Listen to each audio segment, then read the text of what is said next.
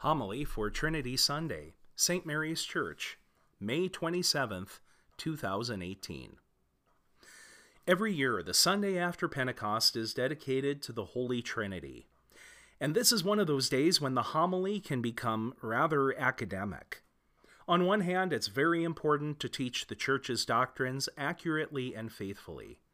But before long, when studying the Holy Trinity, one can quickly get deep into the weeds.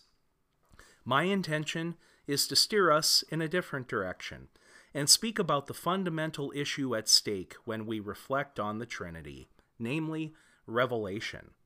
You'll see that the idea behind what the Church teaches on the Trinity really doesn't have to be complicated. Consider for a moment all the different kinds of religions that there are in the world. God has planted in the human heart both an awareness of divinity and a desire to seek Him out. However, left to our own devices, we only get so far. What is the difference with our religion as Catholics? We believe that God has revealed Himself definitively through His Son Jesus, and He leads us into the fullness of truth with the guidance of the Holy Spirit. This revelation is something we human beings could never have fully grasped on our own. It is also gratuitous. There is none other who could force God to make this revelation. God freely chose both to create us so that there would be something outside of Himself, and to shed light on the identity of God as Father, Son, and Holy Spirit. It would be much easier to say God is one and be done with it. But that is not being faithful to what God has shown us. The very fact that God has freely disclosed Himself as He is wondrous enough. This is what Moses marveled about in the first reading. What nation is there that has gods as close to them as our God is to us? We teach that the persons of the Trinity are three in essence and one in substance. But we need examples to paint a clearer picture of this reality because it is so unusual. Here are two of my favorites. First, let's say I cut an apple from top to bottom and hold up the cross-section of one half. There are three distinct parts which are not interchangeable: the core in the center, the flesh, and the skin on the outside. But all three are apple, made of the same thing. The second example I want to share with you has to do with clouds.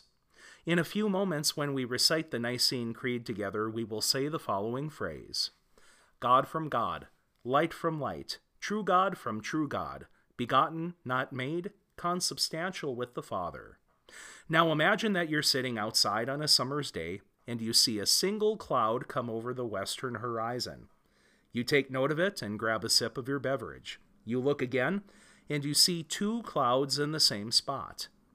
Did the second cloud make the first one? Is the first cloud you saw superior or of a different substance? Not at all. The second cloud, you might say, proceeded from the first, as the Son eternally proceeds from the Father. The Holy Spirit is the bond of love between Father and Son, so dynamic that it is itself a person shared with the world. I came across a story in a magazine that illustrates the meaning of the Trinity in a powerful way. Years ago, a wealthy man and his son shared a passion for art collecting. They both collected beautiful works of art and appreciated their excellence. When war broke out, the son left to serve his country. The father was thrown into a panic when he received the news that his art-loving son had been killed in action.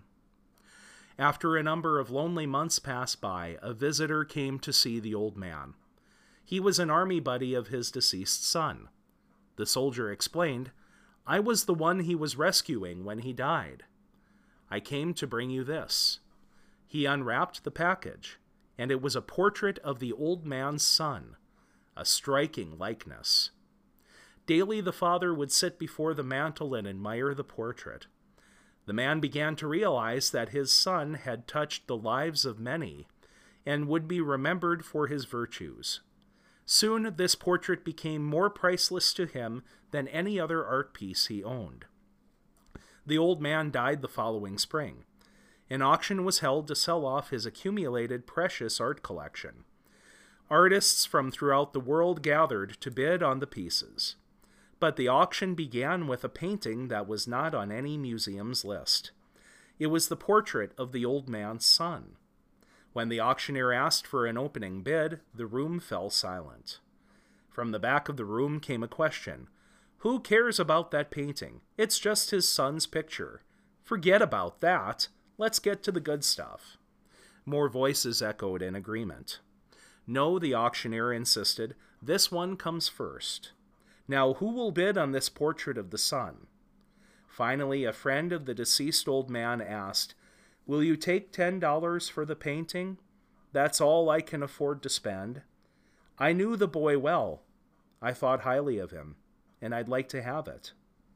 Any higher bids? Called the auctioneer.